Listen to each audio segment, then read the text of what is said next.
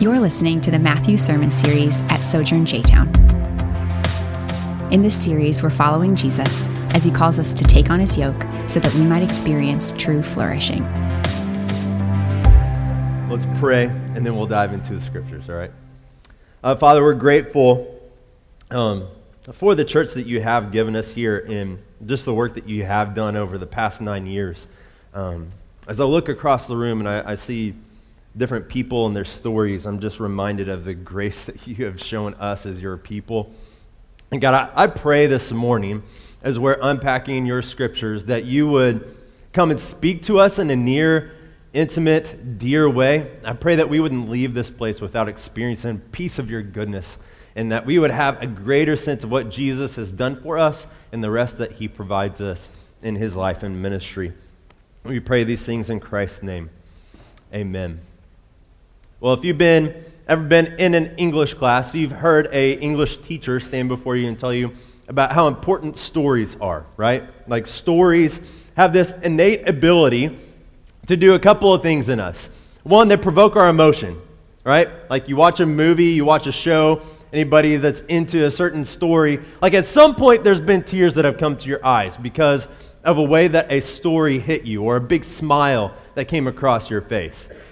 But secondly, they can also change you behaviorally, right? Like, stories can be used to drive a point home in such a way that it resonates with your very inner being, that changes the way that you live. So, some of our finest leaders, some of the best communicators are known as fabulous storytellers. So, friends and acquaintances of Abraham Lincoln would recall how the president often would stop in mid-sentence of a conversation or something that hit his mind and say, "That reminds me of a story," and then launch into like a humorous or revealing anecdote. So if you've seen the movie Lincoln, there's a scene there where it's towards the end of the movie. He comes into the White House. He has his staff or the Congress. I don't remember which one it was. They all come around him. He's sitting on someone's desk. And he literally says that reminds me of a story. And you can see people's eyes roll at the very beginning of this. But by the end of the scene, Lincoln has all eyes on him, and the room is quiet, and you can tell that he's captured everybody's attention. And he has this anecdote that he lands on at the very end of the story that's like really inspiring. So, here's what I want us to see this morning, all right? This morning we're looking at a couple of stories that Matthew recounts of Jesus. And these two stories, they're not sequential in Jesus' life. These are two stories that Matthew has picked out of the life and ministry of Jesus in order to drive home a point that Jesus makes at the end of Matthew chapter 11. Here's what Jesus says at the end of that chapter. "Come to me, all of you who are weary and burdened, and I will give you rest. Take up my yoke and learn from me, because I am lowly and humble in heart, and you will find rest for your souls. For my yoke is easy, and my burden is light." So Jesus, without using the very word, is proclaiming himself to be the ultimate Sabbath, the ultimate rest. Now, that Sabbath word may seem a little ancient for us. So here's what it means. Sabbath means that there's a deep rest or a deep peace. And it was so prized by God that he made it one of the 10 commandments in the Old Testament. It's the fourth commandment. Remember the Sabbath day and keep it holy. And one author puts it well, that Sabbath is both a day and an attitude. So here's what I believe God is saying. I believe this is what Jesus is saying through the end of chapter 11. That God has created us for soul rest.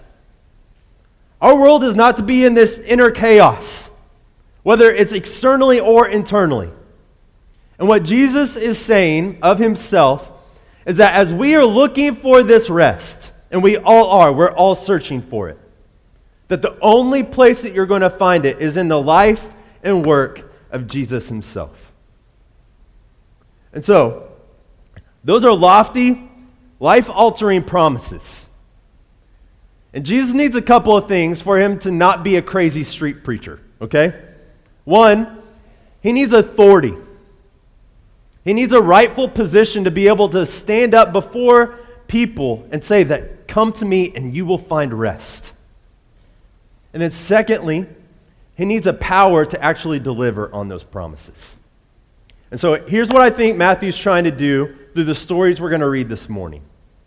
I believe Matthew is trying to drive home the point that Jesus is the ultimate rest, and he's provoking this through stories in Jesus' life.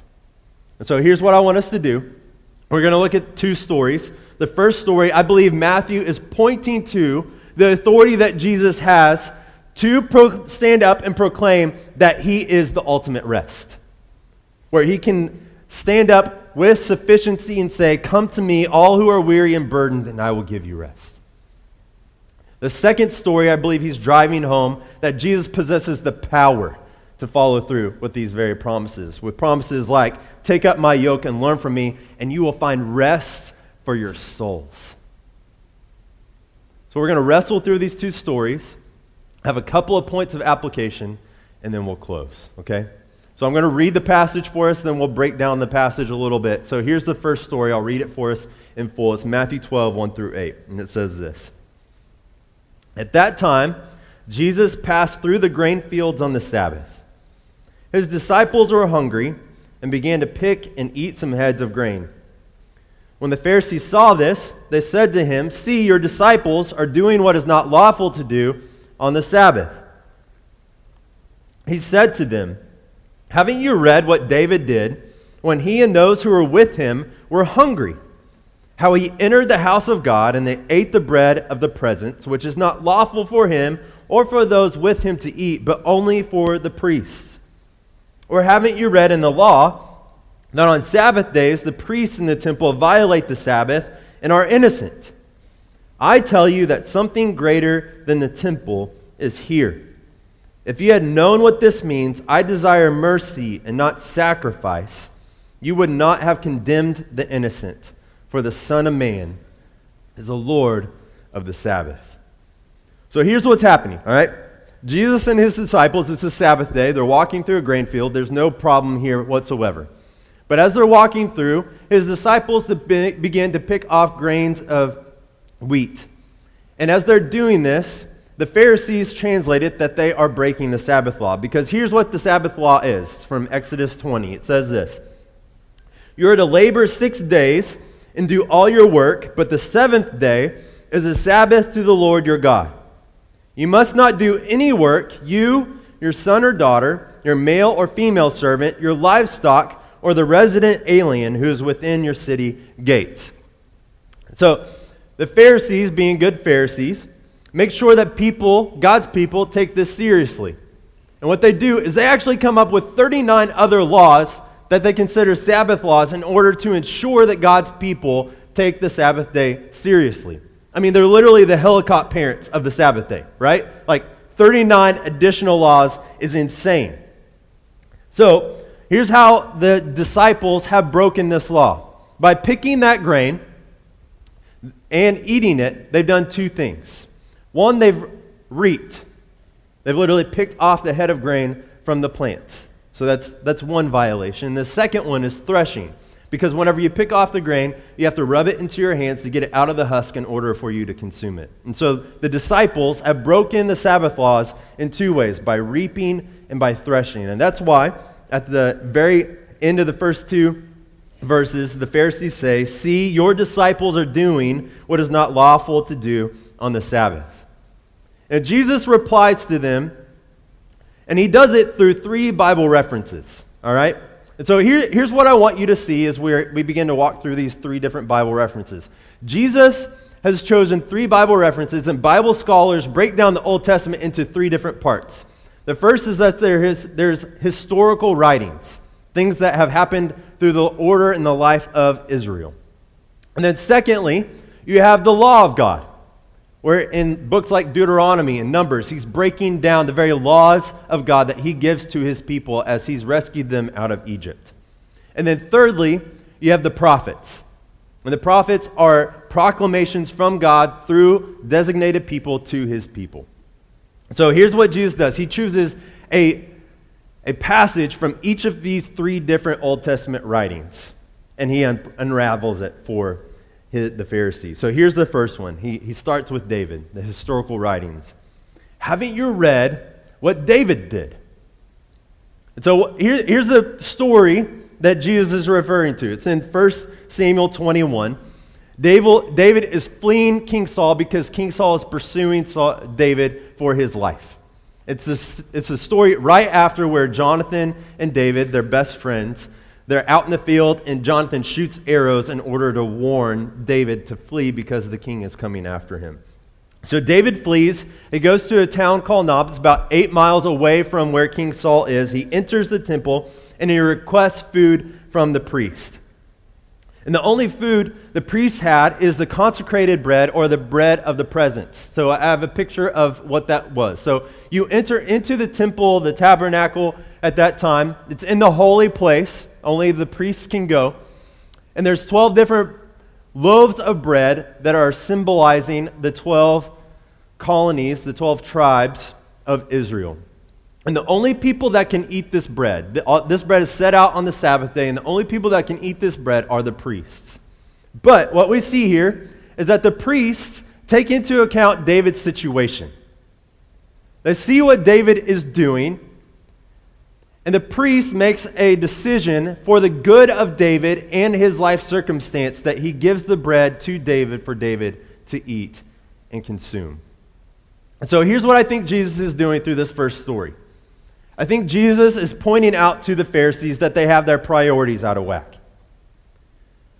Elsewhere, whenever Jesus is talking about the Sabbath, he says that the Sabbath has been created for man and man not created for Sabbath. And so the way that the Pharisees are functioning and the way that they're instructing God's people to function is that they are instructing God's people to act as if they serve the Sabbath rather than the Sabbath serving them. The whole purpose that God gives a rule or a law over the Sabbath is in order to make sure that God's people are actually practicing the rest that He's called them to, not for them to serve the Sabbath day. But that's not how the Pharisees are treating this whatsoever.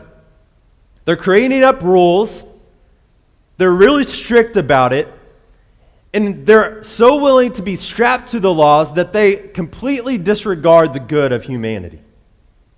And so Jesus, through this law, this story of the historical writings with David, is pointing out and saying, you have your priorities wrong.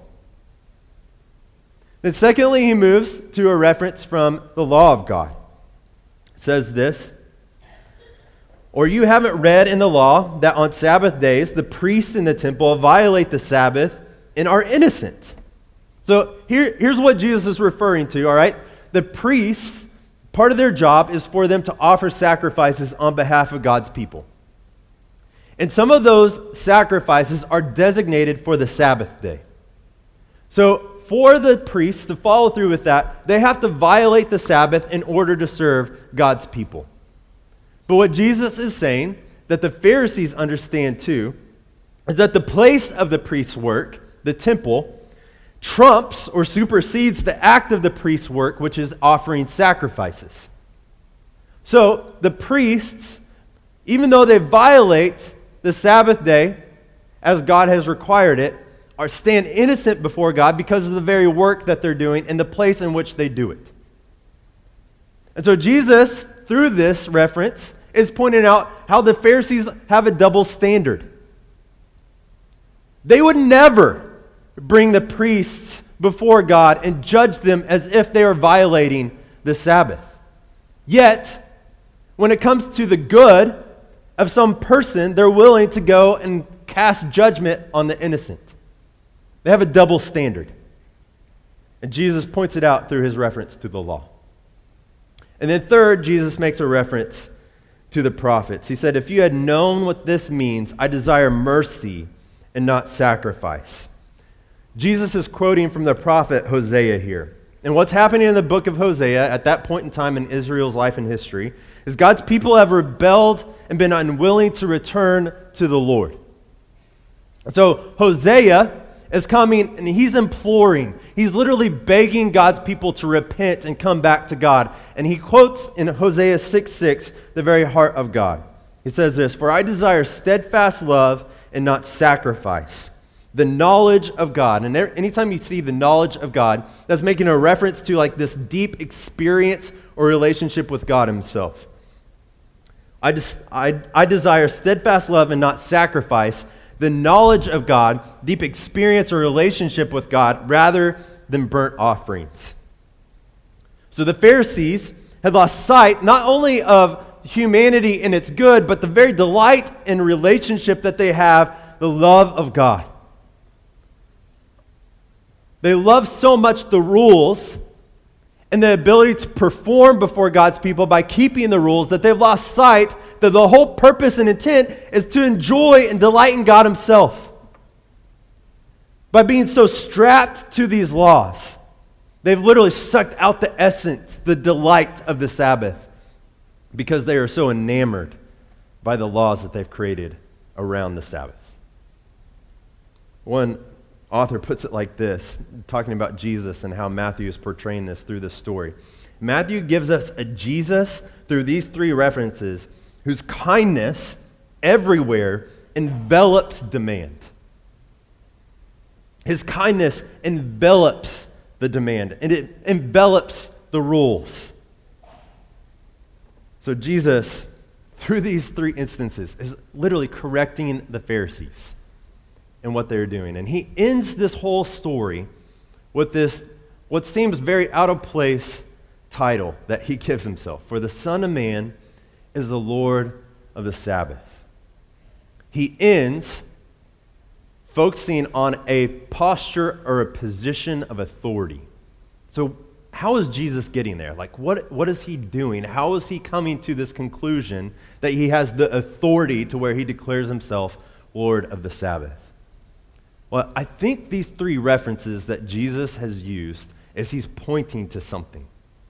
So the Pharisees are the people that are experts in God's law at this point in time. They're the Bible experts, and Jesus schools them here. And what he's doing is he's not only showing them that you don't even know the Bible as well as you do, or he's not even trying to necessarily show that the people of God have more freedom in the scriptures than what their instructors have been telling them. He's pointing out to them that he's the fulfillment of all the Bible that has been pointing to. There's a reason that he makes an instance to all three aspects of the Bible up to this point, and it's because he's showing them, I am the fulfillment of everything that the Bible has been pointing to. So you take the historical writings. Jesus is the King of Israel. He's the descendant of David, the one that's been promised long ago. And he's the one that is coming into humanity in order to stand in our place and crush the head of Satan. He is the definitive king. Jesus is the temple, the very presence of God. The temple was this place amongst God's people where God's presence could dwell. Jesus, God himself, put on human flesh and came and walked amongst humanity. He is the temple. Then you have the prophets, and Jesus is the great prophet. Prophets were people that spoke God's words to God's people. Jesus is God himself, proclaiming the goodness of his kingdom that has finally come. And not only is he the one that promises mercy, he's the one that enacts it, because he's the one that goes and pays the final sacrifice on the cross for those people who place their faith in him. So what Jesus is doing here, and what Matthew is doing through this story, is he's showing that Jesus, at the end of Matthew chapter 11, these promises that he's given to his people, that if they come to him, they will find rest. Matthew is saying he has the authority to carry that through. Jesus is the Lord of the Sabbath. One Christian author puts it like this. The short meaning of this first story in the Sabbath controversy is that Jesus is Lord, not just over the Sabbath, over everything, no matter how sacred. So the first thing that Jesus needs in order to carry out the promises he gives at the end of Matthew chapter 11, he has the authority. He has the authority. And the second story points to the ability or the power to carry through with his promises. So here's the second story, Matthew 12, 9 through 14. It says this. Moving on from there, he entered their synagogue. And there he saw a man who had a shriveled hand. And in order to accuse him, they asked him, "Is it lawful to heal on the Sabbath?" He replied to them, "Who among you, if he had a sheep that fell into a pit on the Sabbath, wouldn't take hold of it and lift it out?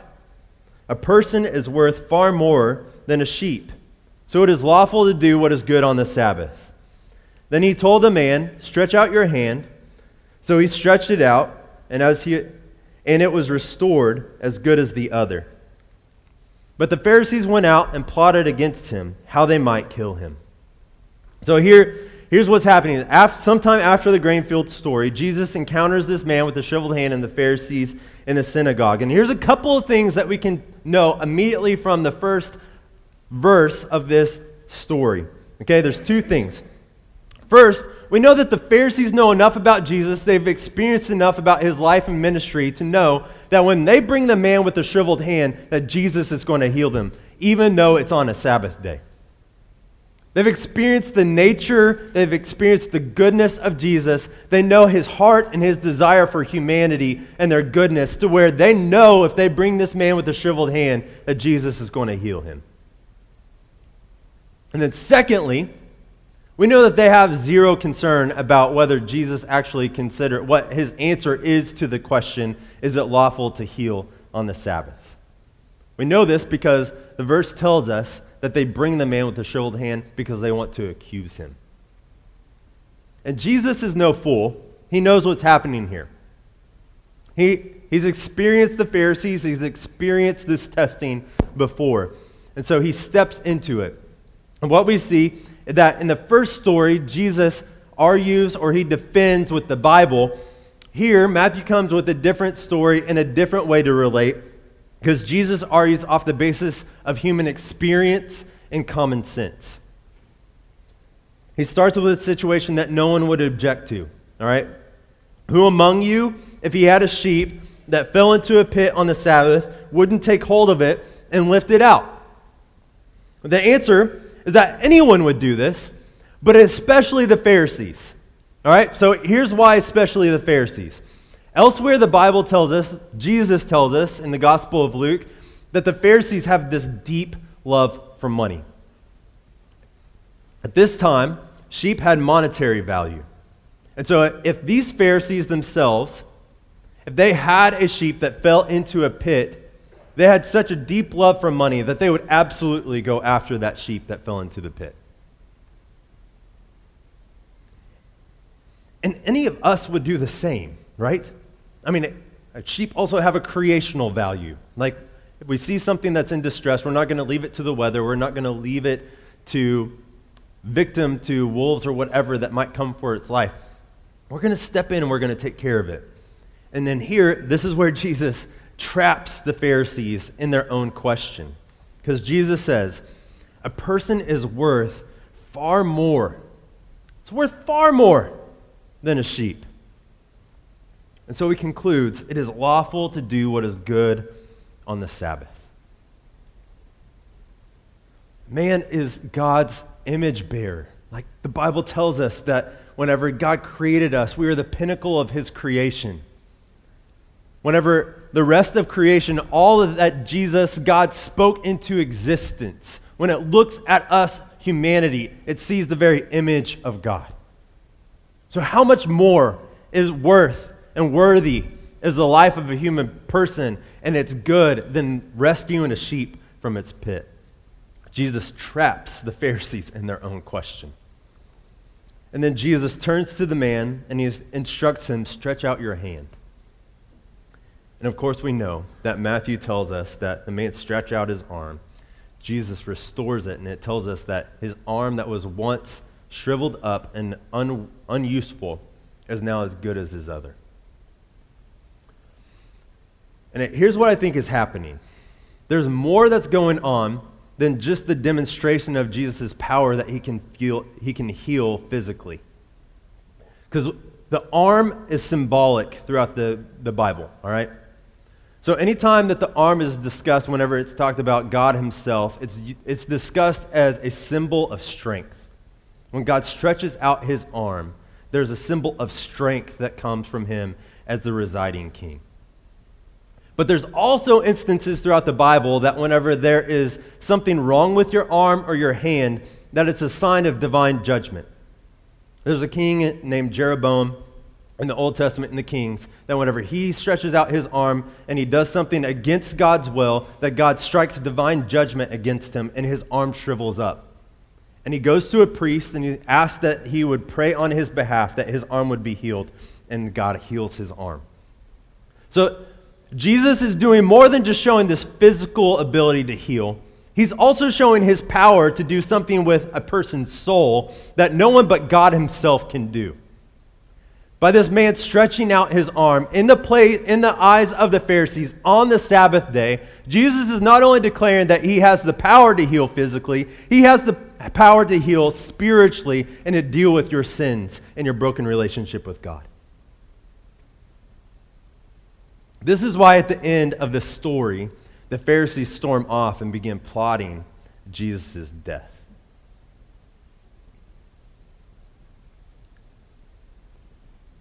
And what Matthew is doing here, after Jesus' promise that he can restore your soul, he can give you soul rest. Matthew's proved his authority in order to stand before people and make that command. But through this story, he's showing that he has the ability and the power to actually make it happen and see it through. So if this is true, if Jesus really can stand with authority and power to say, "Come to me, all who are weary and burdened, and I will give you rest. Take my yoke upon you and learn from me, for I am lowly and humble in heart, and you will find rest for your souls," then we have to respond. So here's our two applications, and then we'll close. The first one is this: receive the ultimate rest of Jesus. One author says this: "You will never enter the Sabbath rest without a Sabbath heart." Jesus is the ultimate Sabbath. The command that God gives in the Old Testament has always been pointing to Jesus as the ultimate rest that we all need. And the only reason that we can find that rest in Jesus is because he has endured the strain, he's endured the toil of the cross on our behalf. Luke says this, being in anguish as Jesus is in the garden praying. He says, being in anguish, he prayed fervently, and his sweat became like drops of blood falling to the ground. He endured the strain, the stress of the sacrifice, the judgment that you and I deserved. And then he went to that cross, he climbed up it, and he stood, and he didn't come down. He endured the pain and the turmoil that the cross meant for you and me, and he took it all upon himself. And then at the very end, he said, "It is finished."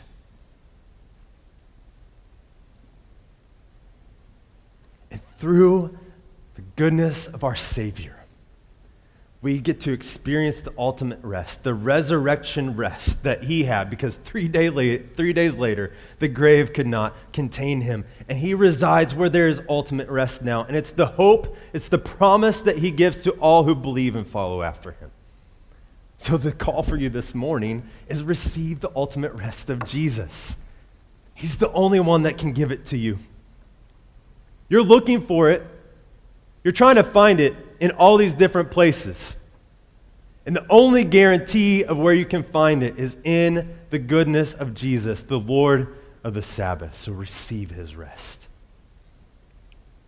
And then the second one is that we would practice the Sabbath.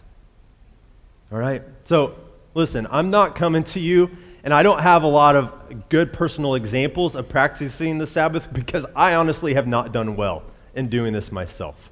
All right, so this past week, I'm taking my son, my oldest, Seth, to school. We're at a stoplight, like we've been listening to music. We literally hadn't been talking about anything that like ministry or work related at all. And we're stopped at this stoplight in between songs, and Seth says, "Daddy, when are you going to take your next day off?" It's like, well, all right, this passage is hitting at a right time for my life. Amen? And here's what I know about the rest of us too, that we aren't good at taking Sabbaths either.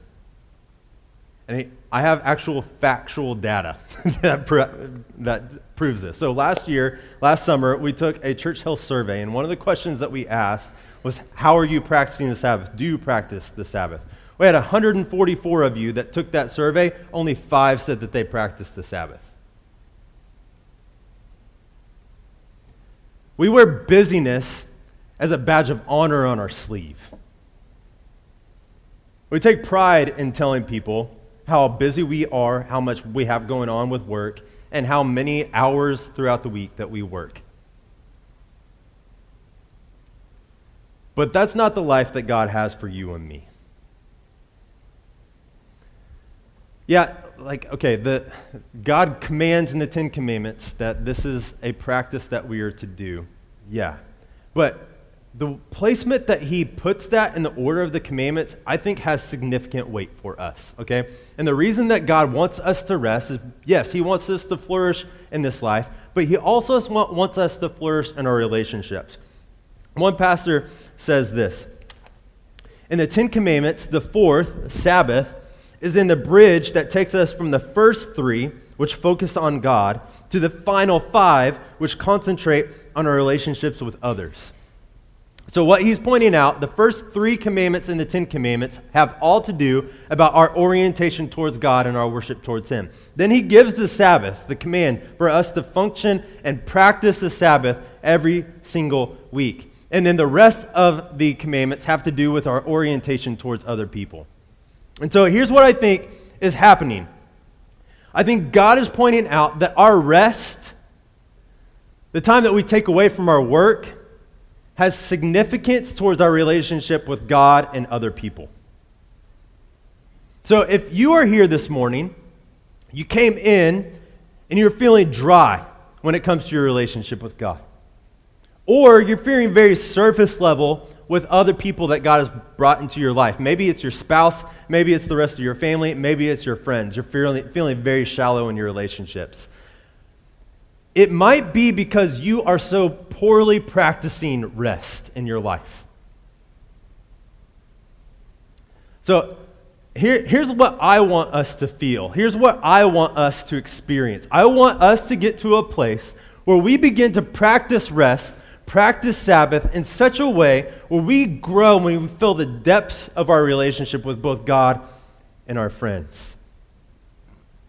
I think that's the vision that God has for the Sabbath, and that's the vision I want for us as a church. So I did a lot of reading because I don't practice this well myself, and here's what it kind of boils down to, how we practice the Sabbath, all right?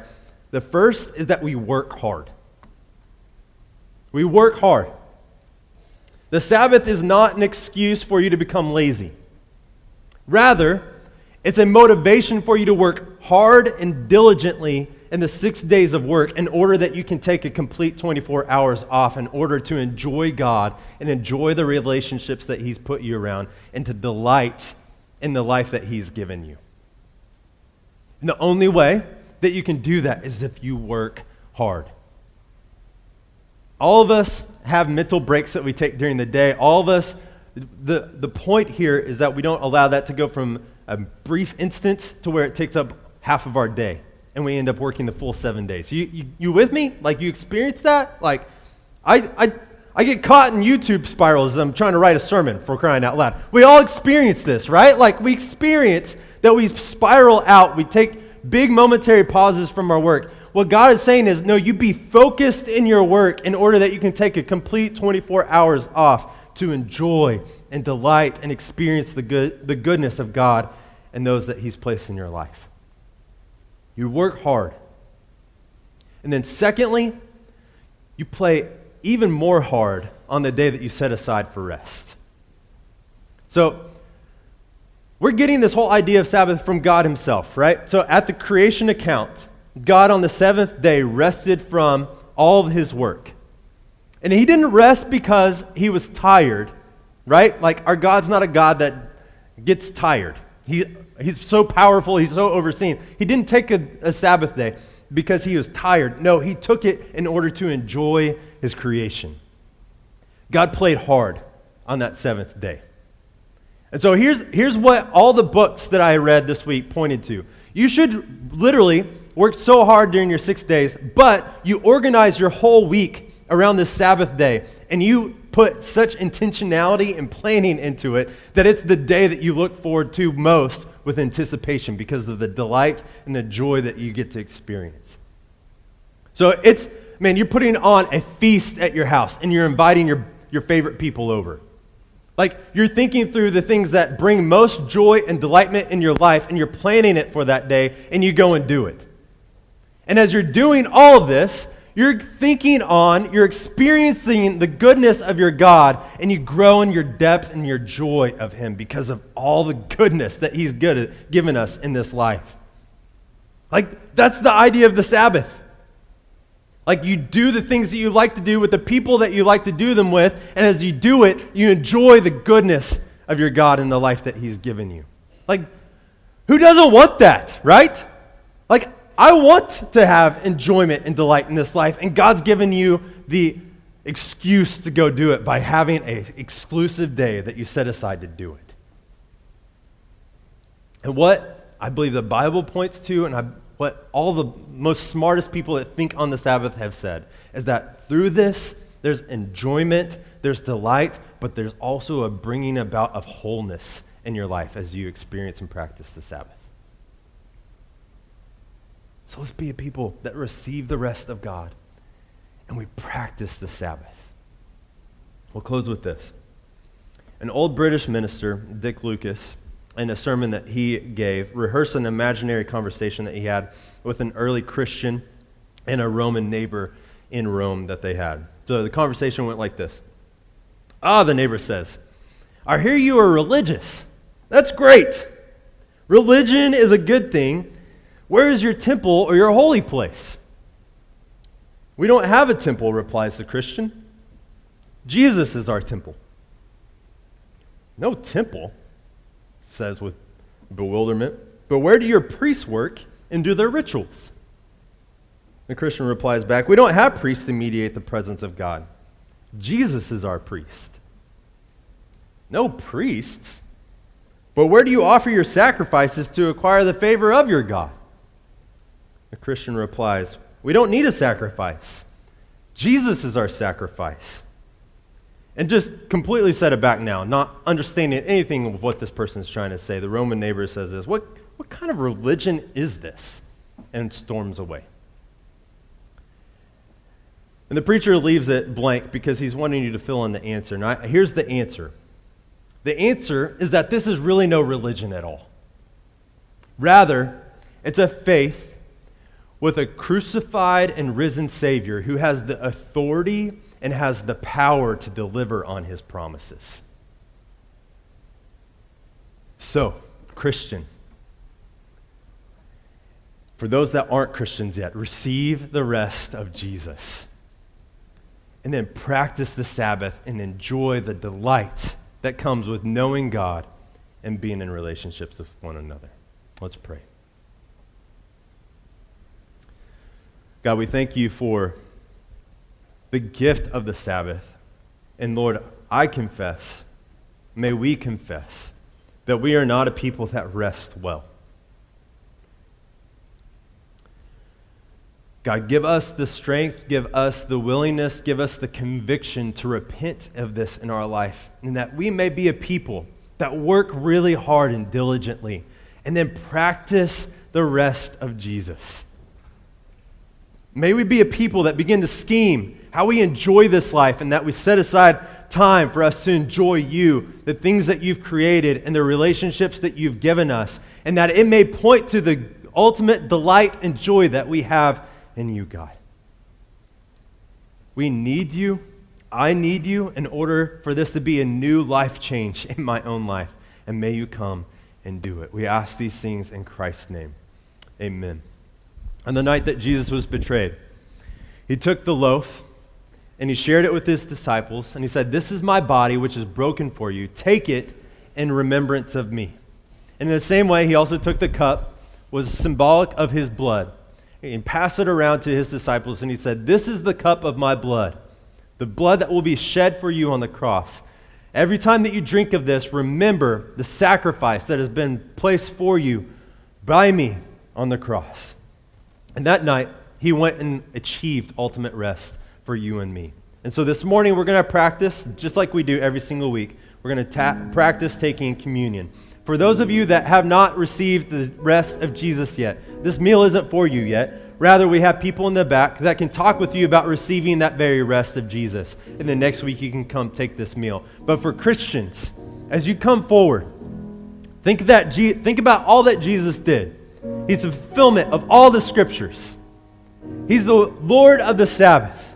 He's the ultimate rest. And as you come, take off the bread and you dip it in the juice or wine, whichever your conscience permits. The wine is always marked by twine. Then you can remember and experience the rest that Jesus gives to us. You may come and take this whenever you're ready.